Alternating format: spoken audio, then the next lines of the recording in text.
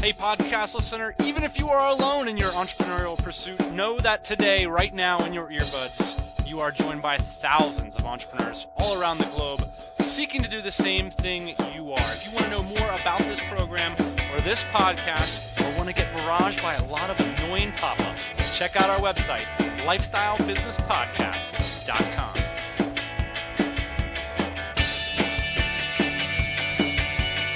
Yeah, buddy! Welcome to the Lifestyle Business Podcast, where we believe building a business is the ideal way for you to create more freedom and opportunity for you, your family, and those around you. And those around me right now is my captain, my co-host, a man we call the CEO. Yeah.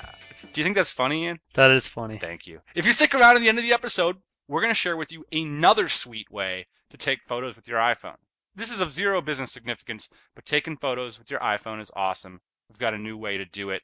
A little bit in the news, Ian. If you go to kiva.org/lifestyle entrepreneurs, we currently have 25 listeners to this very podcast that are following along with our investment that we're making in developing world entrepreneurs.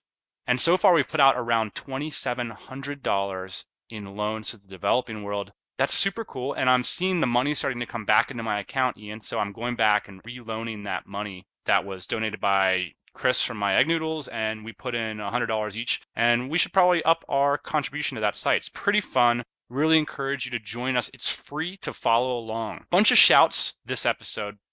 2 new iTunes reviews. Where's the applause button? Yeah, buddy. Love the iTunes reviews.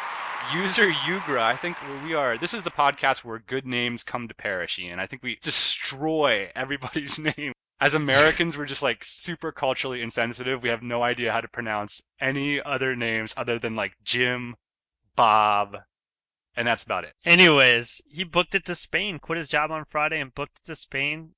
Thanks to you for writing us and telling us that it was in part due to us. I appreciate that. Will Evans, been a long-time listener since back in the day, 2009. Wow, throwback. Maybe we should do like a greatest hits, put some of the old podcasts out on the feed. We've got 58 podcasts in the can. I can't believe it. Will, thanks for sticking with us for so long, and I appreciate you making your way to that clunky iTunes interface, giving us a review, man. We really appreciate it.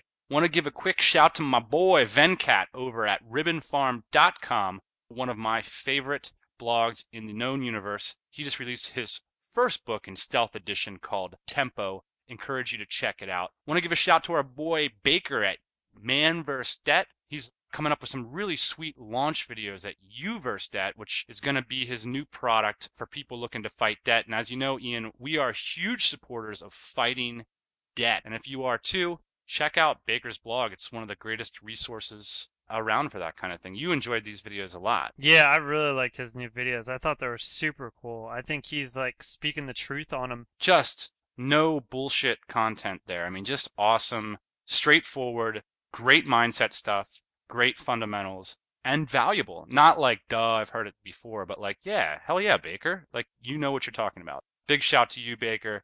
A big shout to Chuck Brown, who got a hold of me via Twitter and gave us some really great feedback on the audio quality of this podcast. Of course, Ian, we're really strapping this thing together. I mean, I'm on super low bandwidth right now. You know, we're trying to find ways to record it in such a way that we're portable and mobile. You know, we don't have to carry a mixing board around and stuff like that, but we still want to have great quality. And Chuck Brown gave us some good feedback on that. And I also wanted to mention him on the show because his website is highly entertaining. You can go there and see all kinds of interesting facts and anecdotes about the voiceover industry. And it's actually really fascinating stuff. So thank you, Chuck Brown, for taking the time to proactively give us feedback on our show and to not do that on our iTunes page. We appreciate that. Thanks to David Crandall, where's my sound effect? Cha-ching, baby, for the thoughtful comments on the last episode. Of course, we're giving all the links, everything we talk about in the episodes are at the blog, so you can go check it out. Appreciate David Crandall showing up, and he's got a new blog post out. We'll link you over to that about him getting out of debt. Congratulations on that, David. Ian, we've got 2 questions today. Aubrey Williams from the Anthropology of Business and ColdWaterKidsWetsuits.com. Give us a ring. Take it away, Aubrey. Hey, Dan. Hey, Ian. First of all, thank you very much for a terrific podcast. And my question for you today is, I'm developing some new suppliers for my product, and I wanted to know if you could relate any experience in terms of contracts that you float out to your suppliers that restricts them from making your product and selling it themselves or selling it to someone else? This is somewhat new to me, and I'm sure you've been through it with your various product-based businesses. All right, great question, Aubrey. Thanks for giving us a ring. Ian, we are developing custom designs with our suppliers. How do we make sure that these factories are not going out and selling our crap to other people? How are we managing that? It's actually come up before. We've seen our products on Alibaba before. We've seen our suppliers try and sell our products before. So I think first thing you need to do is you need to have a really good relationship with your supplier, and you need to have an understanding before you start manufacturing together. These are your designs, and they can really only be your designs if you've paid for the development most of the time. So that's important. But I think a good relationship with your supplier is the first thing that you need to focus on. Yeah. This is a great refresher course for us because we used to do this in the past, and I think we've sort of forgotten about it. But when we were starting our business, we used to send small letters of understanding with new suppliers that just said some basic points of understanding, Aubrey, which is like, you understand that these are proprietary designs of our company. You won't be selling them to other people, or you won't market them directly to our target market, kind of stuff like that. Ian, do you think we've got that verbiage laying around in our stuff? We should probably get back on the horse with that stuff. We get a little lazy because you do develop these relationships with the suppliers, and then you just expect that they're not going to screw you over. But in fact, it wasn't but a couple of weeks ago, Ian, that we saw one of our products up on Alibaba. Yeah, how do you react to that? Yeah, well, there's a couple ways to protect yourself from that, even in Alibaba. If you want, you can contact Alibaba directly. You can fax them something and saying, hey, these are my products, and I own these products, and a lot of times they'll take them down for you. Yeah. But the most efficient way is to just go to the supplier directly, try and have a conversation with them. A lot of times what will happen, Aubrey, is that a third party, not the supplier that you're working with directly, will actually rip photos off your website. You've got, say, great photo assets on your site, and they're saying, hey, we can do that too. And so they'll represent photos on their site as if they could supply that product. And that's what we dealt with a couple weeks ago. Ways to deal with this: watermark. And there are ways to digitally track photos, but we've never done that, have we? So we are not really to the stage yet where we spend a lot of time protecting our interests. And I think that that's because we do still see ourselves as a bit of a startup. We don't have one product that brings home the bacon for 100 employees or anything like that. International law is expensive and difficult to enforce, and if you really want to hold a Chinese supplier to a contract, that's difficult. So I think a letter of understanding is important. That's something that when something goes wrong in that relationship, you can up-level that letter of understanding to a management, CEO level person in that supplier and say, hey, look, we have a level of understanding here. This is important. I mean, generally people do the right thing. The sad part about all this is if you walk around any mall in China, you're going to find knockoff brands right and left. So they can't even control, their own country from ripping off what they're producing. I don't think it's necessary, number one, in a lot of ways to protect yourself internationally, and I don't even think it's really possible. Yeah, I mean, the way we protect ourselves is by innovation and marketing.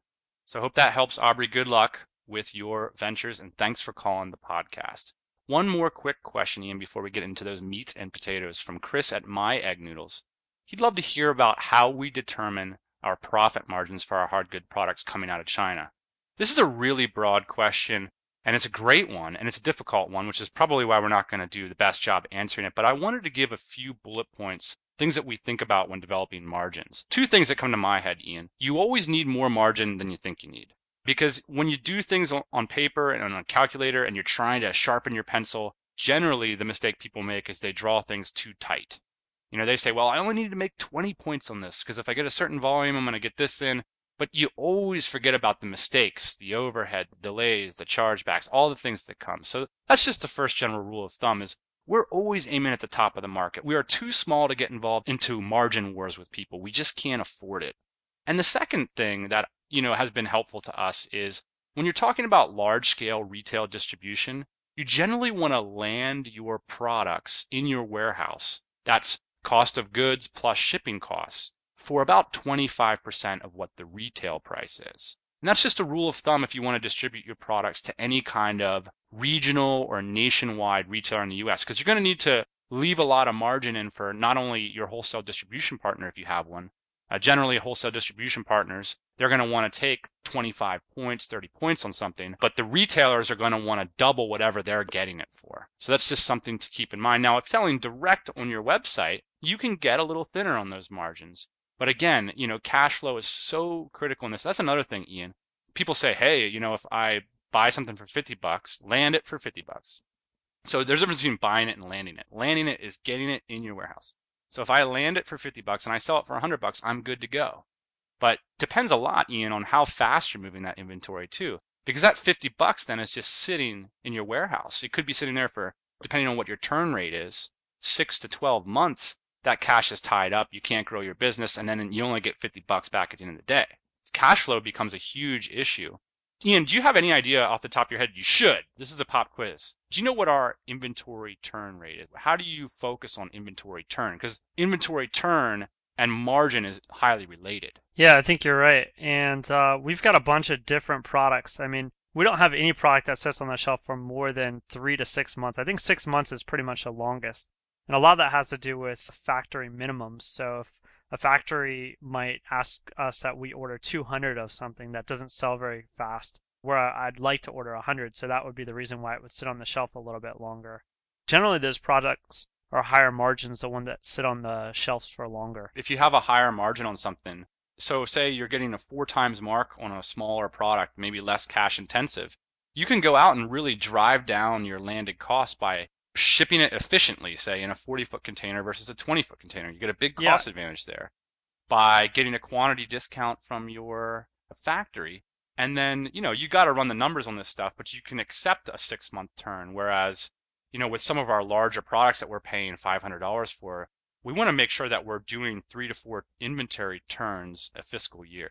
So those are kinds of internal judgments that you're going to have to sit down with these numbers and sort of weigh them out and look at that bank account and figure out how you want to run your business. A lot of guys running thin margin businesses, cash flow intensive, they're rocking on their credit line all year long, Ian, and we've made a judgment about our business. We don't want to touch that credit line unless tragedy strikes. And so that's just not the way we want to run our business. So again, there is a bit of that value judgment you got to make too. I mean, what kind of business do you want to be running? Yeah, this is a really complicated question. I think you did a great job of answering it. There's a lot of different reasons why you would set your margins at different points. Cash definitely has a lot to do with it. Thanks for the great question, guys. All the great shouts and all the iTunes reviews. Just been awesome. One other news item I just want to put in there is I met with some great entrepreneurs. I sat down with Chris Ducker 2 days ago and actually recorded a video series with him. I just got a lot of respect for Chris Ducker. On his blog, he represents a big organization. And so he's not always bringing us into the back seat of that organization, but getting to go to his headquarters, Ian, and see him in person and talk to him entrepreneur to entrepreneur. That guy has chops a million, and we have a lot to learn from him as well. So that was a really great thing. I'm here in Cebu City now as well, meeting with some other people that I've got in contact with from outsourcetothephilippines.com. In fact, they've inspired me to do a lot more with that site and bring people into an inner circle there where we can talk about the really nuts and bolts of doing business here in the Philippines. I mean, at any given time in this country, there might only be 20 or 30 people that need that information. But I think for those 20 to 30 people, it's really valuable.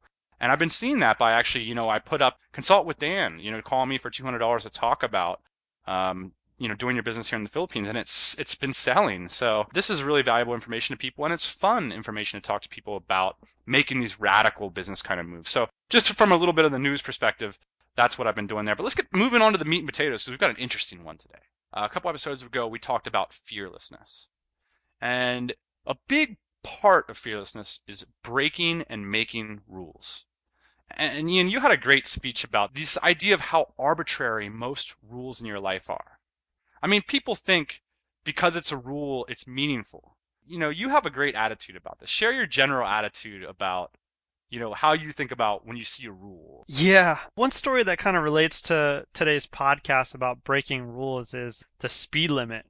I was on my way to see you in Asia not too long ago. I think this was about 8 months ago, and I was buzzing down the road, doing a little bit over the speed limit. It was nighttime, and I was trying to catch a flight.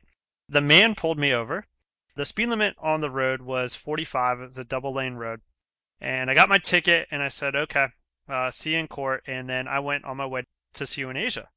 Well, I started to do some research because I wasn't ready to pay $500 to the state of California. I thought maybe I should just put in a little bit of time here and see what I can come up with. Well, it turns out that the speed limit on that road that I was traveling on was actually illegally set by the state of California. It's a 2-lane road. I got onto some legal website and some guys started to help me out. Turns out that the speed limit was supposed to be set at 50. It was set at 45 illegally. So I took this information to court. I didn't get a speeding ticket. And about 3 months later, I was driving down the road, looked up, and the speed limit had changed from 45 to 50. What that tells me, basically, what had happened was they changed the speed limit because I had fought my ticket. And the only thing I could think after that was, well, number one, I'm happy I didn't pay $500 to the state of California. And number two, how many poor saps drive down this road every day doing 45 when the speed limit should have actually been 50? And that's, I think, just a prime example of following the rules when you don't even necessarily know if the rules are right or fair. This story stands better as a metaphor, and that's why I love it. It's this idea that these things are arbitrary. Rules, in many ways, are created by people that are just like you. They're fallible. They're sitting in an office or a building, or they have a patch on their shoulder that says it's acceptable for them to make these rules. And they are, in many cases, making rules on different sets of values, different sets of interests, different sets of concerns that you have. The idea is the entrepreneur is always looking to challenge the speed. Always. You know, buddy, I'm an entrepreneur. I've got a lot of vested interest in what I'm doing. I'm not going to arbitrarily follow the rules that you've set out for me based on a different set of concerns. So there are a bunch of ways in which we get caught up. There's things that hold us back from doing this. We want to find, as entrepreneurs, more ways to break the rules, challenge them, set new ones, and construct new realities, because being an entrepreneur is fundamentally about manifesting new reality. That is the most valuable thing to do. If you're falling in line, you're just following a path that's already been laid out before you. But as an entrepreneur, you want to find ways to make these new rules. When you see these people that are so successful, they're not waiting for instructions from people. They're just going out and making it happen. So what we're going to call this is 3 mindset frameworks that construct your reality. And once we get a better handle on these things, I think actually we can go out and break more rules and make more rules. Now, let me start with the first principle here, Ian. The first thing that makes your reality, that once you get an understanding of, you can start to work with a little bit more. There's a fundamental conflation that a lot of people make, and it's troublesome. It's between morality and legality. So the basic idea goes is that because something, a rule set or information, is codified or it's institutional, that means it's right and it's worth following. Well, my sister, waitress, working her way through grad school, I asked her about her taxes, and I thought, wow, it must be nice. You're bringing home $300-400 a night, and it's basically tax-free. And she kind of looked at me like, what are you talking about, tax-free? I report all this. And I just looked at her like, you must be the only person in that restaurant that records all of your taxes. And she said, yeah. And I said, look, why are you doing that? What's the point? You are 20-something years old. I think she was 22 years old at the time. Like, you can barely feed yourself. You can barely pay your rent, your car payment, all this stuff. And you're, like, abiding by the law when everyone around you isn't. Like, why would you do that? And she didn't really have a reason. It wasn't because she thinks she's, like, some kind of upstanding citizen and that's her, like, duty. It was just because somebody told her that she should be recording all of her income. And I just think that's a little bit ridiculous. Now, I'm not advocating not recording your income, but just take a look around you. Like, if you're barely able to feed yourself and like you're giving all your money to the man, like maybe something's wrong there. Maybe like you need to look out for yourself instead of the law. That's why I love that blog called Sovereign Man, Ian. And the idea is, a sovereign is like a nation. And so you sit there and you say, okay, cool. Thanks to everybody, Mr. Politicians, 200 years of institutions coming up and wrong, making judgments about the way I should live my life. But at the end of the day, you have to be 100% responsible for the person you are. And you know what? I'm not going to hate on the waiter who decides to pay his full tax burden, even though could make a more sovereign decision and have some financial dissent, But the point is, and what you're bringing up that I like, is that the entrepreneur is going to evaluate that. They're going to sit down and say, look, I know that there's a code out there somewhere, but is there a reality that I could create here? Is there something that I could do where I could find some advantage, where I could create a better world for myself and those people that I'm trying to help, my employees, my family, and my customers? And, don't outsource it. Don't outsource the important stuff. Don't outsource your morality, what you believe, the way you should act. That's your fundamental responsibility to define that for yourself. Don't outsource it to some bureaucrat who wrote a law one day. That's the idea here, is that I used to talk about taxes with one of my old entrepreneur friends, and he used to say, well, I can't not write off my second car because, well, it's a little bit gray in the tax code, and, well, that would be wrong. And that's what he said. I'm thinking, wait a second. Wrong? No, that would be maybe against your interpretation of that tax code. But you're going to have to give me a better argument for why that's wrong. And that's the conflation I'm talking about here, Ian. And I don't want to make this 100% focused on speeding and taxes, because you're going to find this all throughout your life. Just to be careful, don't outsource your moral thinking to codes written by institutions. That's important. And realize that the world can be a different way, and that you can help create it by acting in a different way and in creating a new reality. Yeah, these can even be rules that your friends set up or your coworkers set up. They don't necessarily have to be laws. They could just be like unspoken rules of ways of doing things that you should be evaluating constantly. Yeah, I mean, you even mentioned it earlier in your waiter thing. Why are you paying taxes when nobody around you is? Well, there's social pressure caught up in this stuff. Evaluate that too. Just because every other waiter in the restaurant isn't paying their taxes doesn't need to weigh into how you're thinking about that, what you want the world to be. There's a lot of times when that kind of dissent can be valuable. When you are the only person that's paying your taxes, you are the only person that's in dissent, you're helping to create something new. So I think we're rambling on about that point, but it's an important one. Start to look out for the ways that you might be conflating morality and legality. The second thing, that fundamental moral framework, and things that we do not support, is permission seeking and credential collecting. So these two things are a bit related, but permission seeking is just such a difficult one. I still struggle with this all the time. You want people to sign off on your ideas. And last year we bid on a bunch of contracts, and we ended up winning one, and we ended up doing really well with it. But we didn't have a contractor's license. I mean, this is a prime example of most people feel like they've got to get everything lined up and have everybody sign off on everything before they can go for it. And as an entrepreneur, you just can't afford to wait for everybody to give you the green light. You're never going to go anywhere. People especially don't like to cede power. People don't want to give you the green light. They want to keep you in check, keep you in a place where they can understand you. You got to gas it, man. You got to go all out on this kind of stuff. And I was really proud of you for doing that and saying, you know what? We won this contract.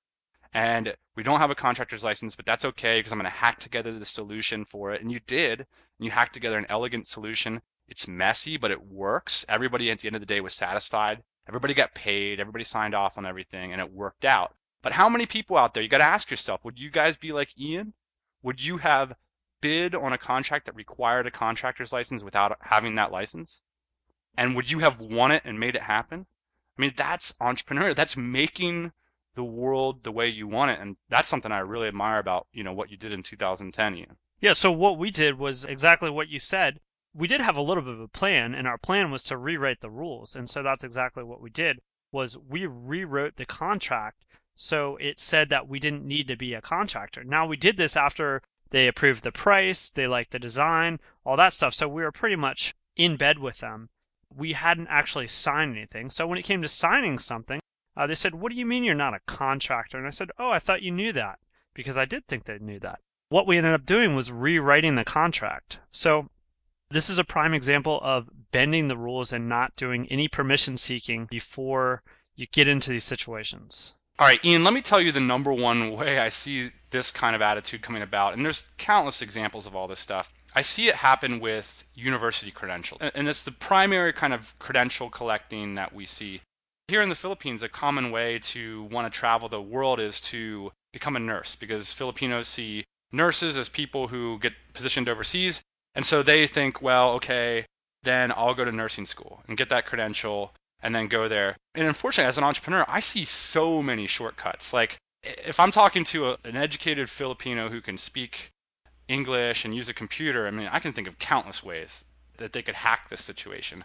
But when you have that credential mindset, you think that people need to give you the green light for stuff. And the biggest green light traditionally in our societies have been these universities that sign off on people. They're hallways. It's kind of like the difference between the bishop on the chessboard and the knight. Well, the entrepreneur is the knight. They have the ability to just jump over stuff. in hallways, people can stand in your way. You got to get the right grade. You're up against all these arbitrary standards, blah, blah, blah, blah, blah. And, credentials made sense in the past. They will make sense for industries in the future, like the medical industry and stuff like that. But these things will erode, Ian. We're in a university bubble right now. The value of university credentialization is going to plummet in the next decade. Because it's going to matter more about what you can get accomplished and what you can prove that you got accomplished. And I'm not going to say across the board that a university education is valueless. But what I'm going to say is if your first instinct is to ask yourself, who can sign off on me? It's just another way to seek permission. That is not the kind of thinking that's going to get you to do these incredible things that oftentimes you need to do as an entrepreneur to make it happen. Another way permission seeking, Ian, another story is how we started this business. It's a whole nother podcast, but it's just to give you an idea of in the position that Ian was in and that I was in our previous company and the kind of deal that we attempted to cut in order to start our company. I mean, it was offensive to the notions of our employment. Ian especially had such a strong passion to see his work positioned in a certain way, to have ownership over it, that he presented something, he helped to inspire something that was absolutely unprecedented. It flew in the face of everything we were supposed to be doing, but what mattered is that Ian wanted to rewire the system. How many freaking millenniums would have had to go by before somebody would have came by and handed you a green light? Yeah, it would have never happened. And the truth was, I didn't know what the rules were. So I was ready to just do anything. So it didn't really even matter. I wasn't even paying attention to the rules. I still try not to pay attention to the rules. If you don't pay attention to these rules, then you don't have anything to really live by. So I think that was a big part of us starting this company was we didn't really know what the rules were. So we were just going to do what we wanted to do. And no, nobody ever would have come by and given me the green light on some of my crazy ideas. I mean, it just would have never happened. There is this tyranny of experience, Ian, that happens. More experienced people sit you down and say, well, I think you're being a bit naive about this, and I think this and that, and all this. We get the speech all the time. I try to be measured about that because on the one hand, there's a lot of value in that kind of advice because there's a lot of hard-won information encoded in it. But on the other hand, it's like, you know what, buddy? I don't have to do things the way that you did things. My life might not necessarily manifest in the way that you think things need to happen. There is a value in that, having that aspirational, almost childish kind of feeling that you're going to make it happen regardless. I'm so worried about that advice because that learned naivete, that feeling that you're going to go for it. But on the other hand, you got to be a hyper realist too. There are these singular visions. Really experienced people cannot get your vision. We see that all the time. Experienced people sit down and give us advice about what to do. And it's like, this guy doesn't have all the information that I have. And so I understand why he's not quite seen maybe that narrow little pinhole that I think I can get through. But, I'm still going to value what I'm getting out of this situation. But there is something about that naivete, Ian, that's super valuable. And I love the way that you described it. Everybody else that wasn't going to give you the green light, they had no capability of seeing what you saw because all they saw was the way things were supposed to be. Yeah. If you're going to stand next to the fire, you got to be prepared to get a little hot because it gets uncomfortable. Point number 3 is don't succumb to inherited moral inertia. Be a force in the world. There's 2 elements to this point, and this is a bit broad. What we're trying to create in ourselves is a process where we decide, we act, and we iterate. We're not people that hem and haw and sort of sit in the bleachers and armchair quarterback moral decisions. There is this philosophical idea that for every decision you make, you're sort of setting a rule for the world. They have this incredible sense of responsibility, right? But even though they're not really doing anything. And so it's like they're constantly caught up in this moral world where they're like, is this right? Is it wrong? How is it going to impact the world? Should we do this? Should we do that? And you look at the guys at Twitter, Ian. These guys have literally changed the world. I mean, they're single-handedly, they've inspired these political uprisings, this power from the bottom.